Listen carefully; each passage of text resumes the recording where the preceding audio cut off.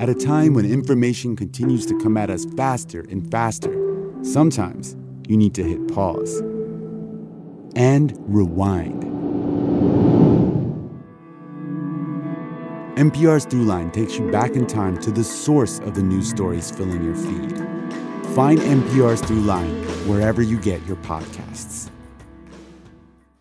You love free, and at Ameris Bank, so do we. That's why we're proud to offer worry-free, hassle-free Ameris Bank free checking. Manage your money your way with convenient access to digital, mobile, and telephone banking, all with no monthly service fee or minimum balance requirements. At Ameris Bank, we're with you. For more information or to open an account, visit our local bankers in person or online at amerisbank.com/free checking. Other fees such as overdraft fees may apply. Ameris Bank, member FDIC, equal housing lender.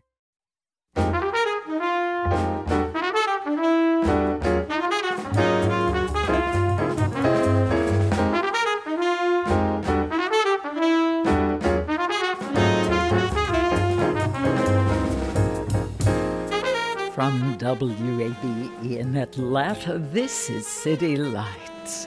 I'm Lois Reitzes. Thank you for listening. On the hit podcast Heavyweight, Jonathan Goldstein facilitates difficult conversations with empathy and self-deprecating humor. The New Yorker recently included Heavyweight on its list of the best podcasts for 2022. And later this hour, City Lights senior producer Kim Drobes talks with Jonathan Goldstein about how his award-winning podcast comes together. Plus, our series highlighting local musicians. Speaking of music, today features singer-songwriter Butterfly Fields. First, standing at the intersection of art and sustainability, Scraplanta Creative Reuse is a nonprofit organization on a mission to make the world more accessible, beautiful, and sustainable. Through donated art supplies, community-led workshops, and classes, Scraplanta provides sustainable, low-cost art supplies to Atlanta artists, teachers, and students. Janelle Dawkins is a Georgia native and executive director of Scraplanta.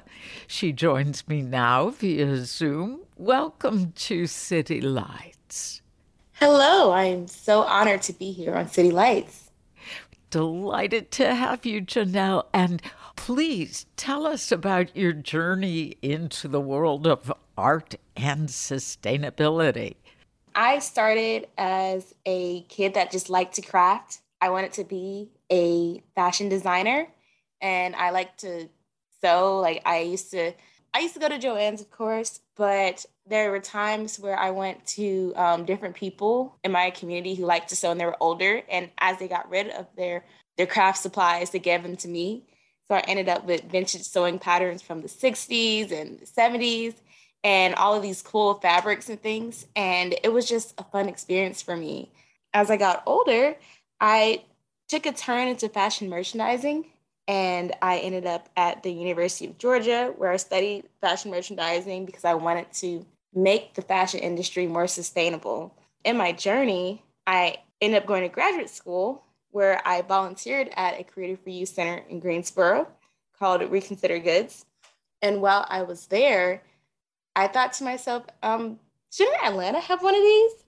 And then I found out about Scraplanta. I connected with our founder, Susan Roy, and she was looking for a executive director to lead the charge with opening Scraplanta's doors and getting us our first permanent physical location. And that's how I joined the Scraplanta team in November 2021, and it's been a wonderful journey ever since. It's so important to reuse materials. As we know, our planet is in crisis, and I admire that for all your love of fashion, beginning when you were very young, you realized the importance of conserving materials and not just discarding them. I read that you studied ethical fashion in Ghana and got a sustainability certificate, and then you started a jewelry line, Jophoria Jewels. Great title. Thank you. Do you still craft jewelry? I still make jewelry, and I've tried to get into more sustainable materials. The thing about thrifting metals, it's sometimes hard to know the content if it's lead or nickel free. So I decided Oh. to experiment and go into weaving t-shirts to make necklaces, like braided necklaces. And my goal for 2023 is to go into more found objects and I'm really challenging myself as an artist to make more art from things that we wouldn't consider art. Oh, that's fantastic.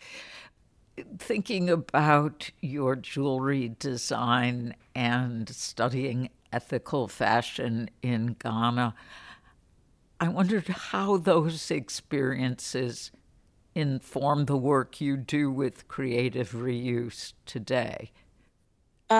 So my time in Ghana was very interesting. It was a 3 week long Maymester with the University of Georgia. And this partnership has actually been going on for almost over a decade with the University of Georgia, and based in Accra. And it's a multidisciplinary program. And I went during the program's 11th year, and it was so interesting with the way the professors said that their mindsets changed as they continued this partnership, where it started off where the school went in with the prospect of thinking that they were going to change and help these organizations in Ghana. And really, we've learned so much from the craftsmen who we work with for designing the clothes, with the different nonprofit organizations we partner with to learn more about the different community issues across parts of Ghana. And it was very inspiring to see how people navigate entrepreneurship in Ghana, because they have a very high rate of entrepreneurship because job opportunities are so limited. So people have to make their own from their own resources. And so I saw people making pencil pouches from plastic bottles, using old tires to make into bags, and quilting dresses and things from fabric scraps. It was just so inspiring. And it really reminded me that there are solutions out there for our climate crisis. And we really have to just sit and think and also be able to listen to other people, because in Ghana, they're really about community and the concept of Sankofa, which means to go back and take, and it's learning from your past to build your future. Just the community feeling that I got there, because I am African American, and reconnecting with my roots made me feel so powerful. And to come back to America and with this mindset that, I don't have to sit and solve this climate crisis myself. I can sit and work with other people and find solutions, and find creative solutions. It doesn't all have to be boring and scientific. It can be fun and beautiful and bright. I think it sounds like your time in Ghana was transformational. Yes. If you are just joining us, this is City Lights on WABE. I'm Lois Reitzes, speaking with Janelle Dawkins, the Executive Director of Scraplanta Creative Reuse. What demographic does Scraplanta serve through its programs? We have a board of directors, and several of our first, generation of our board members were educators. So we were able to reach out to a lot of preschools and elementary schools. And right now, our main demographic consists of teachers mainly in DeKalb County and lower grades. But as Scraplanta grows, we do want to let people know that we are not just a resource for early elementary schoolers. Art can be incorporated in all grade levels, even on the collegiate levels, and just that life learning level. And we are starting to reach more people who do art classes with senior citizens. and different groups that might not be traditionally represented in the art world. And we also do just serve artists. If you want to create in any type of way, you are welcomed and embraced in Scrap Atlanta's doors so you can get started on your hobby for very low prices. What have you observed about accessibility to art supplies based on socioeconomic status? Well, I think about my own experience growing up because there are a lot of times where I started using like the scrappy materials in my art practice because instead of buying paint palettes, we just use styrofoam egg cartons to mix and preserve the colors. Even in like the public school sector, like when I started taking public classes in public school, the art programs were underfunded. So there were times where we had to like share all of this paint, like, or not that much paint with almost 50 or 100 students. And it's just interesting how hard it is for certain people who want to become better artists, but they can't. And with Scrap Atlanta, we really want to give people the opportunity to learn how to make art and have the freedom to be bad at making art for them to get better. Because a lot of kids, especially children of color, when we want to be artistic, our families discourage it because they don't see it making money immediately. Or if we're not automatically born with that talent, then it seems like a waste of time or resources for parents who already don't really have that much disposable income to invest in a child's creativity. And with Scrap Atlanta, we are going to have art classes, and classes are going to be sliding scale because we do know there are people who are kind enough to pay what they can and then pay for others. And then there are other people who just want to understand this art and get better at it. And we shouldn't make money a barrier for them. That is so admirable. We talked about what you learned and are continuing to apply from your visit to Ghana. What were some of the things you learned from traveling to creative reuse centers in the Southeast United States?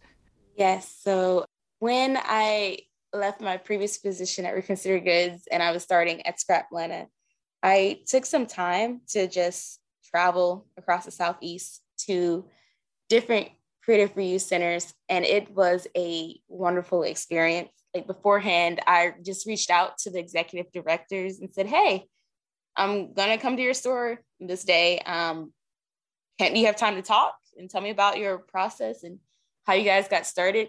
And everyone has been wonderful. I feel like I made friends with the other directors. Some creative reuse centers are younger, like closer to Scrap Atlanta's age, I guess. Like there's Recraft in Greenville, South Carolina, and Spare Parts in San Antonio, Texas. And both of these creative reuse centers, they started their brick and mortar operations during the pandemic.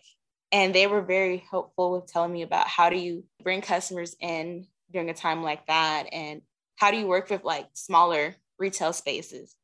And then on the opposite side, I was able to go to Austin Creative Reuse, which was housed in a former Office Depot.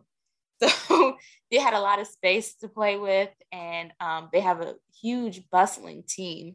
I think they have about 20 employees. And it's like that, it shows me where Scrap Atlanta can go and how I want us to grow to be a workplace that is family friendly and inclusive. And also what we can do with the space that we have. Because some creative reuse centers, they just have the store. Some have art galleries in them, like in Nashville, Turnip Green Creative Reuse has an art gallery. And, you know, we have a lot of space with Scrap Atlanta, but I do want to think about just where we're going to be after our lease ends in a couple of years. And, you know, as we grow and make more connections across Atlanta. I didn't realize you went beyond neighboring states. If you were in San Antonio and Austin, you went all the way to Texas and certainly brought back a lot of great examples. Something I just loved was seeing online Scraplanta's periodic table of creative reuse. Would you describe it and tell us how one uses it? Yes, so this idea came from Recraft in Greenville, South Carolina. The executive director shared their periodic table of creative reuse with me. And I thought, this is great. This is a great visual because people often ask what to donate. And sometimes instead of just having that list of things that people, you can read and read and read, but sometimes it's like just seeing like, what is this? How can people make art with it? And so I did a couple of modifications for things. Like I swapped out a couple of elements, and I also colorized it by category because I know that is very snappy. I applaud that. The colors are very engaging. Thank you. I think people needed to understand, like, we have different categories of crafting, and we're not just fabric store, we're not just paper craft. We're not Habitat for Humanity Restore, but we will accept small, like, wood pieces and nails and stuff, like just getting that better picture of what we accept as donations. So what kind of art supplies do you think should be in every home, whether one identifies as an artist or not? I really think everyone needs a glue gun in their life. Like, I do not have one. In fact, they scare me. Aren't they lethal? You can burn yourself, but they're so convenient. Like the glue bonds, they stick to a lot of things. And then I also heard that you can melt crayons in them and make wax art with them. Like glue guns are just that essential like item for those really good fixes that you need in life. Okay, here I was thinking colored pencils, crayons. You're taking me far beyond that, Janelle.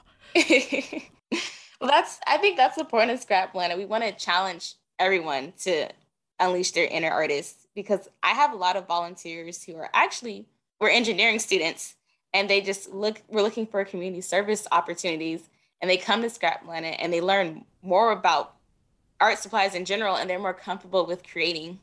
Oh, I think that's great. You're activating the other part of their scientific brain. Yes. Yeah. So I've read there have been stops and starts.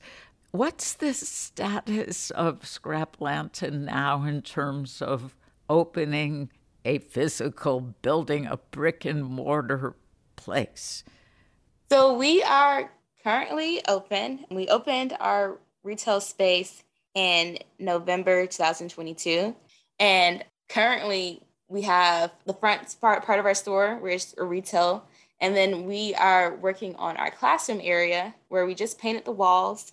We had some light panels that we got donated to us a couple weeks ago. And now we're fundraising for the installation of those light panels, since we need like electricians to come in and rewire some things. And then we're going to get flooring installed. So our classroom will be open in late January. And once that happens, we're just going to be open Thursdays through Sundays, where people can shop, they can craft. We're planning on having some classes and a schedule published for our February classes soon. And with that, people are going to be able to just learn different skills.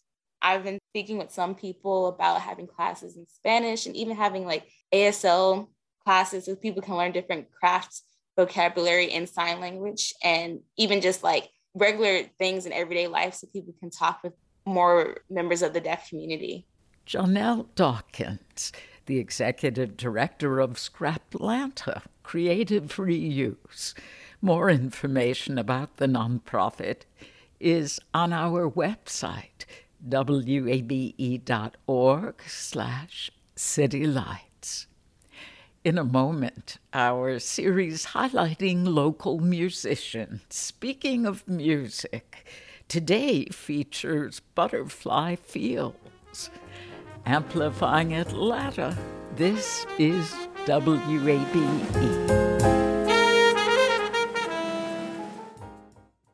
As you write your life story, you're far from finished. Are you looking to close the book on your job? Maybe turn a page in your career? Be continued. at the Georgetown University School of Continuing Studies. Our professional master's degrees and certificates are designed to meet you where you are and take you where you want to go. At Georgetown SCS, the learning never stops, and neither do you. Write your next chapter. Be continued at scs.georgetown.edu/podcast. Across America, BP supports more than 275,000 jobs to keep energy flowing. Jobs like building grid-scale solar energy in Ohio and producing gas with fewer operational emissions in Texas. It's and, not or.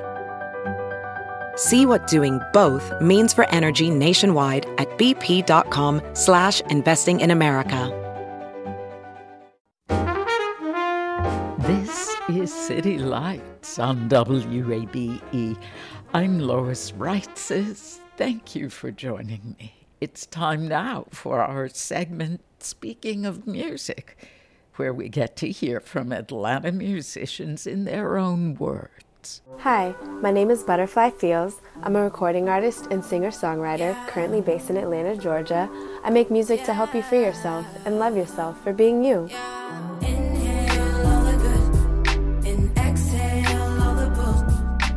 I've been singing and writing songs all my life. My passion for music started really young. My dad was a DJ with Creme de la Creme taste. We listened to everything great, all the classics, all the hidden gems. Shout out to my dad for introducing me to the artists and writers that shaped me sonically and artistically, still to this day. I started recording professionally 4 years ago when I met my wife, producer, photographer, and videographer, Norkin for life. The rest is history. Not alone, never on your own. Anointed, anointed, Got the heavens looking over you, ancestors looking over you. Minds, bodies, souls, looking over you. Both my parents were in the military, and we moved around and traveled a lot growing up. So my music is influenced by all the different places I've been and all the different places I've lived. After my dad retired from the military, my family settled down in Atlanta. I moved away for a little while, but I have a twin who has a bunch of beautiful children that are just getting older every day. They're so cute, they would make anyone want to move to Atlanta just to be able to see them more often. I am certain,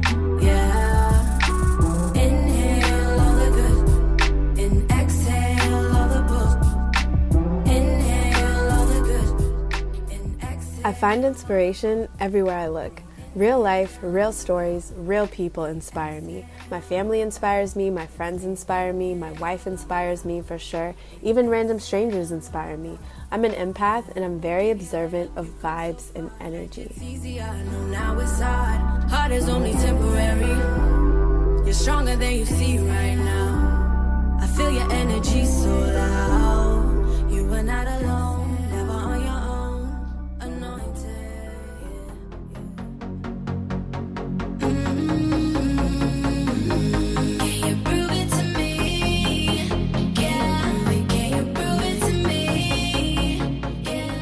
Prove It is the first single from my debut EP, Butterfly Summer.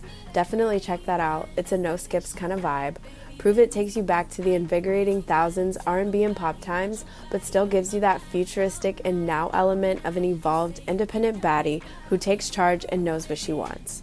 Prove It is what you put on when you're ready for the passion you've been manifesting to come in fruit before your eyes.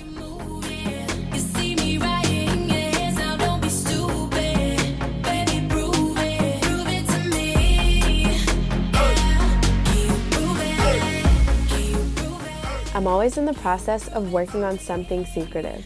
If you want to stay in the loop on all things Butterfly, the best place to start is my official website, butterflyfeels.com. Anointed is coming soon to all music and streaming platforms. You can check out the events page on my website to find out where you can vibe with me next in person.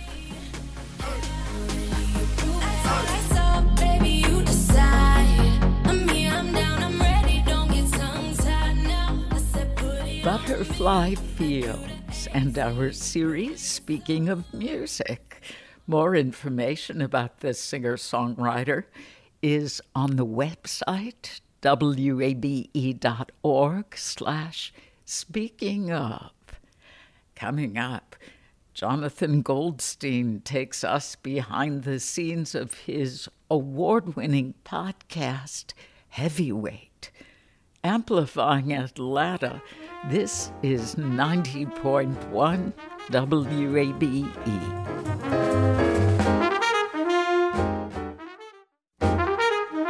This is City Lights on WABE. I'm Lois Reitzes. Thank you for being here. At some point, you may have heard the advice that you shouldn't live in the past, but instead embrace the present. It's good guidance, but what if your past still haunts you and you can't get around it on your own? Well, that's when you bring in a heavyweight, or more specifically, the award-winning radio and podcast producer and host Jonathan Goldstein. On Goldstein's hit podcast, Heavyweight, he facilitates difficult conversations with his trademark combination of empathy and self-deprecating humor. City Lights senior producer Kim Drobes recently caught up with Jonathan Goldstein to discuss how the complex podcast comes together. Goldstein began by expressing gratitude for making the New Yorker's list of the best podcasts of 2022. It's gratifying after we're going into our 8th season. So after doing it for 7 years, it's nice to still be remembered and included. No doubt. Well, when looking at your career path, it's easy to see some of the connections that got you to where you are today. You were a producer and writer on NPR's This American Life, which gave way to your award-winning CBC radio show, Wiretap, after which you started the Heavyweight podcast in 2016. Will you share your inspiration for creating Heavyweight? Yeah, and I should also say that, prior to that, I didn't do much. I only, at the time, it seemed relatively old because Ira Glass had such young producers and I was showing up. I was about 30 and I had spent the previous 10 years just kind of really telemarketing and trying to learn how to write and trying to figure out what I wanted to do with my life. But Heavyweight grew out of, I think there was a common denominator among the stories that I seemed to gravitate towards as a producer on This American Life, stories that dealt with regret. A blueprint for Heavyweight might have been a story that I did in the early 2000s on This American Life, in which I found myself so regretful of everything that comes out of my mouth that I decided to spend the entire day recording every conversation that I'd had, everything that I was doing that day, in order to replay the tape and kind of have a second go at it and, get a chance at a redo. And the episode that they built around that story was called What I Should Have Said. So in many ways, Heavyweight is an offshoot of, What I Should Have Said. Oh, wow. That does sound like a way, though, to ruminate and fester, recording yourself the entire day. I know, yeah. And the takeaway from that story, if I'm remembering correctly, was just sort of like, once is enough. It was like, it was fine to go through it once. I didn't need to relive it. And it doesn't usually get much better in the reliving anyway. And like a lot of, I guess, neurotic, self-conscious people, often I'm concerned about something that might have offended somebody, so it was the wrong thing to say in that sense. But really, I think often what I find with Heavyweight is that the redoing is more for the person who's doing the redoing. Sure. More so than it is for the people, that they believe that maybe they hurt or offended. Usually, like the reoccurring theme that I see is that usually the person wasn't thinking about it as much as they were. Absolutely. I have noticed that theme as well. So, as you mentioned, you just wrapped up your 7th season, and this season you brought us stories about a vanishing bookstore, a disappearing cousin, a beatboxer from beyond the grave, and maybe my favorite of the year was the search for the decades-old photo that captured a first date. Jonathan, When you tell these stories, they are with such great heart and humor, but sometimes they take unexpected turns that can be quite sad. So I'm wondering, how have you learned to navigate deep waters like this without any formal training as a therapist? Well, I get a lot of help for one thing. I mean, I have like wonderful producers who are just very thoughtful and intelligent. So I feel like I'm never kind of in it alone. I think there's different parameters to it than therapy. It isn't, I guess, as holistic. It has aspects of therapy in that, like, we're revisiting the past to try to rectify something about the present, but it's also more quest-based, like there is one specific thing that might have ripple effects and like open up onto bigger issues, but we have to sort of decide where to close the door. And also sometimes things just don't work out. That's a part of the scary thing. The flip side of the scary thing is that sometimes in not working out, they become better than they would have otherwise been had you achieved that goal in a straight linear path. Like the one that you mentioned with the photo, had we found the photo immediately, it would have been a 5-minute episode. So it's oftentimes the barriers that come up, the moments in the story where you feel like, oh, all is lost, there's no way we're going to achieve this thing, that complicates things and enriches them, kind of makes it deeper. Sometimes in not getting this sounds a little cliched, but in not getting the thing that you set out for, you find something else. And to witness people going through that, to be allowed access to that, it's a special thing that we, on the team, we don't take lightly. Have you found good ways to shake off the emotion when you're done with an episode? We have to sort of decide where to close the door. Like, sometimes people write in and they ask, wanting to hear about how a subject is doing now. Like in the very first episode, my dad, who was 80 at the time, wanted to kind of hash things out with his brother, who was 85. They both hadn't spoken to each other in possibly like 40, 50 years. My father and I made a road trip to Florida to see his older brother, Sheldon. And they answered a lot of questions for themselves about their upbringing, about their parents, about why they stopped speaking. And so people would write in and want to know, so are they still in touch now? What's their relationship like? And I would always kind of respond by saying, they'll always have Paris kind of thing. They'll always have that wonderful weekend where they got to talk. And they do talk occasionally. They'll talk on the phone like once a year or something, but it's more than they had been talking. And they'll always have that weekend. And I think that speaks to how much your stories are touching people, that they want to know what's going on with your father and his brother. Like that, that's connection right there. And that's very cool. Yeah. To me, one of the beautiful things about your podcast being successful and having longevity is that it seems to provide you the opportunity to really take your time with stories. And in certain episodes, I've heard you mention not hearing back from someone for a year or even 2. So how do you and your team stay connected to stories when people aren't, let's say, timely communicators? Well, and that's the built-in problem of the show, which makes it kind of, I guess, what you would call not very cost effective. It's like you're trying to get people who have been putting off something for, like my father had been intending to, get back in touch with his brother for years, but he just needed a nudge. And sometimes that's what I'm doing. But, there's a fine line between giving a nudge and being a nudge, and people, there's a reason why they don't want to do this particular thing and why they've been stuck for so long. And so to unstick them, sometimes it really does take time. And there have been episodes that have just sat on a shelf for a couple of years. And I thought, it's interesting. It feels like the beginning of a story, maybe even the middle of a story, but we don't really have an ending. And sometimes they get unstuck and sometimes they don't. But what's exciting about it, and again, scary, is to sort of like be there with someone as something is unfolding. That's, to me, the best kind of story, is to capture these moments or a process in tape. Again, more cost-effective kind of podcast is someone telling a story in retrospect about something that happened. And there's a lot of really great podcasts like that.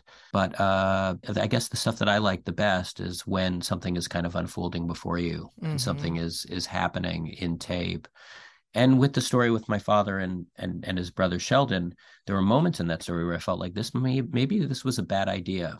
I think this is upsetting to my father, and maybe he doesn't need this. And to come out on the other end of that is very exciting. And to share that with people is very exciting, but also scary. Yeah, understandably. The first year of Heavyweight seemed to rely mostly on your friends and family, but nowadays you have a submission area on your website. Yeah. And most stories you share are from people previously unknown to you. Right. When you're looking through the submissions, what are you looking for? What makes a good Heavyweight story? This is a good question because I've gotten better intuition. I think for one thing, it should be written by the person who wants to do it. Oftentimes in the beginning, we would get emails from people saying, I'm writing this for my friend, I'm writing this for my father. And you'd think, oh, okay, same difference, but it's not. You really need a lot of buy-in from the person. They really have to want to do it and be along for the ride. I think sometimes it's just sometimes like we just get emails that really pique our curiosity, that are written very interestingly, bizarrely. Sometimes they just seem, I don't know, sometimes it doesn't come across in the email and we talk to them or my producers talk to them and there's something that we connect with about them. I think having someone who can speak from the vantage point of the person that they were in the past, like that there isn't the kind of ironic distance where they're sort of like, oh, that's how I felt back then. Isn't that crazy? But they're like really able to inhabit the flesh of that person that they once were and have sympathy for that person. I think that usually makes the process more emotionally rich. Do you know what I mean? Yeah. And honestly, to your question about being a therapist, I mean, I feel like sometimes you don't need to be especially talented as an interlocutor, which, I purport to be. It's more like sometimes you just need to provide a context or create some kind of forum, which the show is, to allow people the space to contemplate some of these things. And it's fairly universal. I mean, people that I meet are always like, oh yeah, I have a heavyweight. This is my heavyweight. And maybe the whole show came out of a secret desire of my own to have someone kind of like, appear in my life and be like, come take my hand. We're going to correct the past sort of thing. It's a form of wish fulfillment, maybe. And in terms of the therapist thing, I think like some emails feel very raw and you think, oh, I'll write back and be like, I think like maybe have you considered talking to a therapist? So yeah, I guess I do say that there should be like an emotional depth, but I think, yeah, I guess there also has to be, now that I'm talking it through, there also should be probably a little bit of distance, enough distance to have some perspective on it, I think. Because you don't want to feel like you or the audience will know something about this person that they don't know about themselves. Right. That you don't want there to be that kind of, is that an instance of dramatic irony, because it could be uncomfortable. Yeah. You kind of want to be on the same page. Very good point. If you're just joining us, this is City Lights on WABE. I'm senior producer Kim Drobes, speaking with Jonathan Goldstein, the host of the hit podcast Heavyweight. So typical Heavyweight episodes involve a series of investigative conversations and phone calls. And previously I mentioned your early days with NPR and CBC, and then you briefly mentioned your time as a telemarketer. Are there any skills you acquired from that job that you still use today?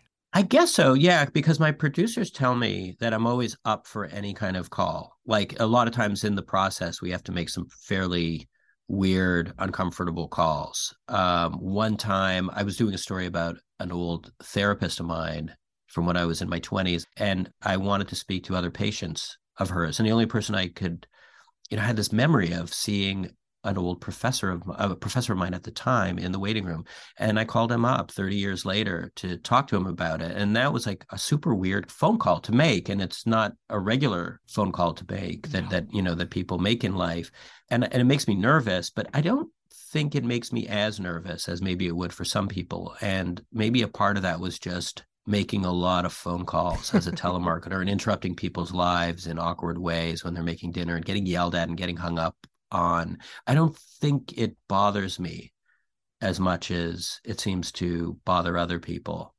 Yeah. So maybe it prepared me in that sense. And also trying to keep people on the phone. Being somewhat of a nudge, like they would be like, look, I'm busy, and I would have to, be like, well, wait, have I told you about, I was selling the newspaper newspaper subscriptions, and I'd be like, well, we're running a sale right now, and you could get the full week's paper for the cost of just the weekends. And so there's an element of that where you just sort of like, it's a little bit like rodeo, where you're trying to stay on the horse, keep them on the phone, because maybe they'll kind of warm to you. So there's that aspect. So yeah, getting comfortable with being annoying, I would say, if I had to put it into a sentence. Yeah. For sure.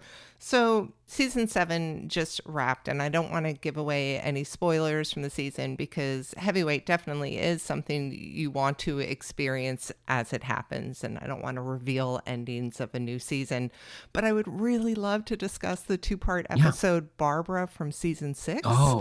Oh my goodness. So this episode started out very innocently as you trying to track down a person your mother-in-law had met while working abroad in Copenhagen in 1968. And then the story takes a crazy turn and develops into like a true crime podcast. So what was it like for you working that far out of your normal wheelhouse? Well, I will say that in my experience, that if you keep digging and you keep marching in one direction, eventually you will discover interesting things, because life is interesting and surprising, and all things are connected. And you just if you can show some of those connections, you're doing good work.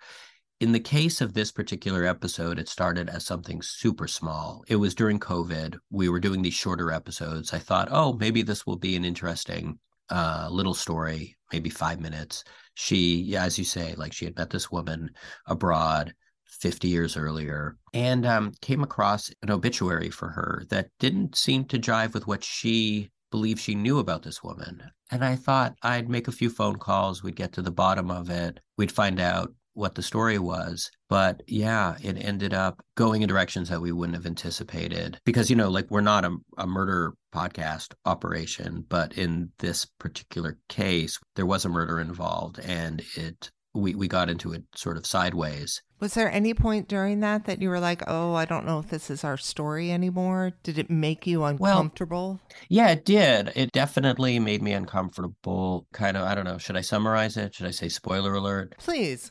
My mother-in-law wanted to find out why the facts of this woman's obituary were not only not in agreement with what she believed she knew about her, but kind of like completely contradictory. And what she learned was that 9 months after she had spent this wonderful summer with this woman in Europe, that this woman returned home to America, where she ended up violently murdering her mother. And that was something I didn't know as I was pursuing this story. And I happened to kind of, making many phone calls, ended up calling one of the commenters on the, electronic obituary that we found online. And one of the commenters happened to be an ex-fiance of hers, who thought I was calling from some kind of sensational podcast that wanted to report on this. At the time, it was kind of a famous murder that rocked this town. It was in all the Cincinnati papers. And eventually, while talking, he realized that I had no idea about it. And in that moment, I think I felt out of my depths, because, I didn't want to be seen. Not that there's anything wrong, especially with those kind of podcasts that focus on, murders and stuff like that. But it's not the kind of thing I'm especially drawn to. And I felt, I don't know, I guess it felt funny to be perceived as a little bit of like, a media vulture or something. And but I think once he realized that I had innocently stumbled into it, this ex-fiance of hers became more open to talking. It was an interesting series of events, or surprising series of events, once murder becomes a part of the plot. But I think, like, mostly we didn't know if it was for us, because we didn't really know what the stakes were. We didn't know how it tied back to the present, which is often part of the podcast. There was an interesting fact pattern and sequence of events, but what were the stakes? And so we just kept digging and digging until we found those things, and we were able to sort of recreate or get some insight into this woman's life. Yeah, your persistence and ability to bend during that episode came out loud and clear. It's fascinating, and I kept thinking that there would be a point that you'd be like, I'm just going to let this go. But I love the fact that you followed it through to the end, because that's when it seemed very much in the heavyweight wheelhouse. Yeah, I don't know. I guess in the race between like discomfort and curiosity, curiosity won, or the feeling that this might in some way be important, or people might find this enriching. I don't know. I'm glad that curiosity won. I get a lot of help too. Like, the producer of that story, Stevie Lane, had such tenacity. I mean, like, she didn't leave any stone unturned. I mean, she read through thousands of pages of court manuscript. Oh my gosh. And even getting a hold of it was hard, having to kind of like find the right clerk who was willing to do the extra work to dig it up. And, wow, all of that stuff. Yeah. Yeah.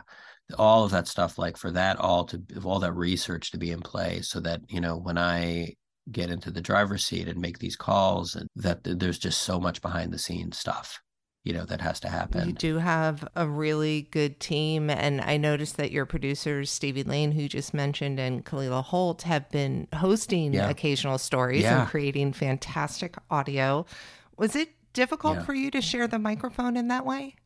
No, I think at this point, I'm happy for it. I don't know. Like, I think maybe at different points in my life, I think when I was producing, at This American Life, there were times, as a producer, you end up producing writers, and you sometimes end up producing first-time writers. And I did feel some frustration. I would feel like, this would be I would find this more fun to not have to kind of like coach them through it, but if I could just do it myself. I know how I want this story to sound and stuff like that. But now I feel less that way, and I really enjoy their voices, conversationally working with them and stuff like. And so I'm curious about what they make of things, and I find the editorial process very interesting. Like, we have a very sort of it's a very fluid process where we're all kind of like working on scripts all together. And at this point, as the show continues on, there's a lot of co-authorship where we're both writing in documents and stuff like that. So I don't know. I guess it doesn't feel like that much a break. For like, it's been such a kind of gradual evolution to this point where they're on the mic and hosting their own episodes. Like, it kind of all feels of a piece, I guess. Yeah. I mean, tonally it is. And I think it's one of the luxuries that you have of having a podcast that you've been able to have longtime producers on, because it does sound like their voice was already ingrained into the show. Yeah. Yeah. I remember when Kalila did her first story, it really felt like a part of the universe of the show. Like, not only is she a good writer, but it shares like the DNA, like the sense of humor and stuff like that. Like, I'm deadpan, but she's like out deadpanning me, Totally. Yeah. So for the unfamiliar, heavyweight episodes always start out with a phone call to your friend, Jackie Cohen. And these calls are usually pretty ridiculous. And they have an overall theme that, in general, Jackie finds you annoying. And in general, you enjoy annoying Jackie. Does that sound about right? Yeah, that's about it. Why did you decide to incorporate your friend Jackie into heavyweight? It was kind of a last minute move. With the first episode, when I was working on the pilot, I had a much more elaborate conceptual opening that we completely produced, which was about a minute of me riding a New York subway train. And the voice that comes over the PA system that asks you to stand clear of the closing doors. I had a friend who sounded just like that voice, and we were going to have him was kind of like the voice of God, as transfigured through this PA system, and I would have conversations with him as I was writing. And it was just a lot of sound design, and it was high concept, and would have been like producing a whole other podcast each week.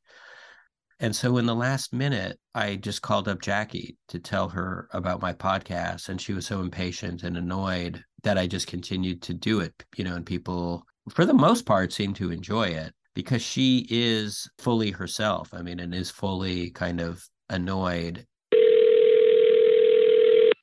What I'm trying to remember. Do you have any celebrity impressions that you do? No. Yeah. Can I ask you a question? Yes. Is it healthier to take a bath or a shower? Is it healthier to take a bath or a shower? From a medical perspective. Hey, can I ask you a question? No. When we were back in elementary school, because we go way back, Yeah. would you have ever thought that one day I would have a podcast? Yeah, no, I would not say that I foresaw a future for you, Johnny. Did you just say I didn't foresee a future for you, or I didn't foresee that future for you? Oh, I meant that future. Did you really think I didn't have a future at all? I was a good eater, stayed out of trouble, pretty good at tetherball.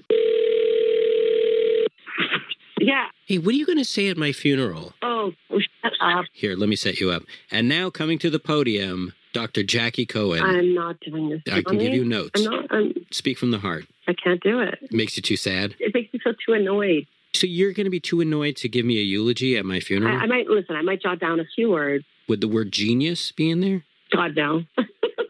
I mean, last season I didn't know whether she would even pick up the phone.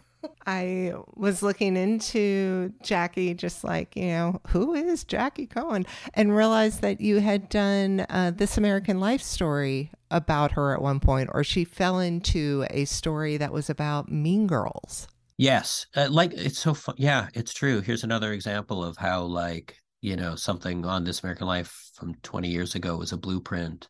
But yeah, I did this story about, the episode was called The Allure of the Mean Friend, and why we're so attracted to people who are often kind of, mean with us. Yeah, it was all there. It was sort of like an exploration of our friendship, because we've been friends since we're kids. People wonder, is she my wife? Is she my sister? But we're just old friends. And I think secretly she enjoys the conversation, and I enjoy making her laugh. Yeah, she doesn't like being in the spotlight, as she would call it. People have approached her even, I think, because she's a doctor, and people at the hospital that she works with have been like, hey, is that you? Are you the Jackie? And she has said no. She'll just say, no, I'm not. Yeah, I don't even know what type of doctor she is, but I'll tell you, sometimes when I hear you make that phone call, I visualize her in full scrubs, getting ready for her surgery, being Right. like, "What is it? She might be, yeah. Yeah, I know. She doesn't have time for this kind of nonsense. Oh, but I'm glad she's making time. I like that dynamic. yeah. It's a fun way to start the show. Yeah, well, thank you. I'm glad, yeah. So coming up on season 8, tell me about the future. What's next for you? Do not know. We don't have anything planned. It's exciting. It's scary. We have one story that we're going to return to that it required more time. I'm wondering if I should. Well, okay, I'll tell you about it, because it'll be a way for me to sort of start thinking about it, wrapping my head around it. It's the story, and it's a little different than the other stories, but in the broadest strokes, it's the story of this guy. He might have not been more than 14 at the time, who walked into a bank with a shotgun and robbed this bank. And now he's in his 40s, went on to have a fairly regular life, married, good job. But he continues to think about that day and think about the people who were affected, who were there, the customers, the bank tellers whose lives he, not only affected, but might have traumatized. And I think we're going to return to kind of of that day from the viewpoints of the people involved. Heavyweights Jonathan Goldstein, speaking with City Light senior producer Kim Drobes. More information about the award-winning podcast is on our website, wabe.org. Finally, today I'd like to send a special message to a recent donor. Happy birthday, Lori Dawson. We so appreciate your being part of our City Lights community.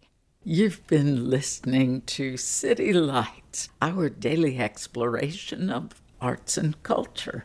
City Lights senior producer is Kim Drobes. Our producers are Summer Evans and Janine Etter, and our engineer is Shelley Canavy.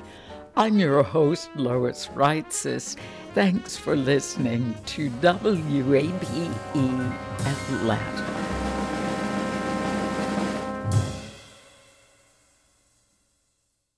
Hey y'all, I'm Mark Kendall. And I'm David Perdue. And we're the hosts of What's Good Atlanta, the new weekly comedy podcast from WABE. On What's Good Atlanta, we run down uplifting and unusual headlines from the universe known as Atlanta. And while we may not be journalists, we are comedians, and we'll be breaking down news and breaking down the stories that make you smile. We're just trying to see what's good, Atlanta. Episodes drop Fridays at WABE.org or wherever you get your podcasts. I get mine from a guy named Craig. Shout out to Craig. Mm-hmm. WABE. The world has changed, from shifts in power to a mental health crisis. So with all this social change, how do we balance the human desire for empathy, the business need for productivity, and the hope to make an impact in our community? This is a new podcast, The Social Impact Leader. I'm Jeff Shinabarker. Join me as we explore people doing work a little different. Available every Wednesday at wabe.org/podcast or wherever you get your podcasts. WABE.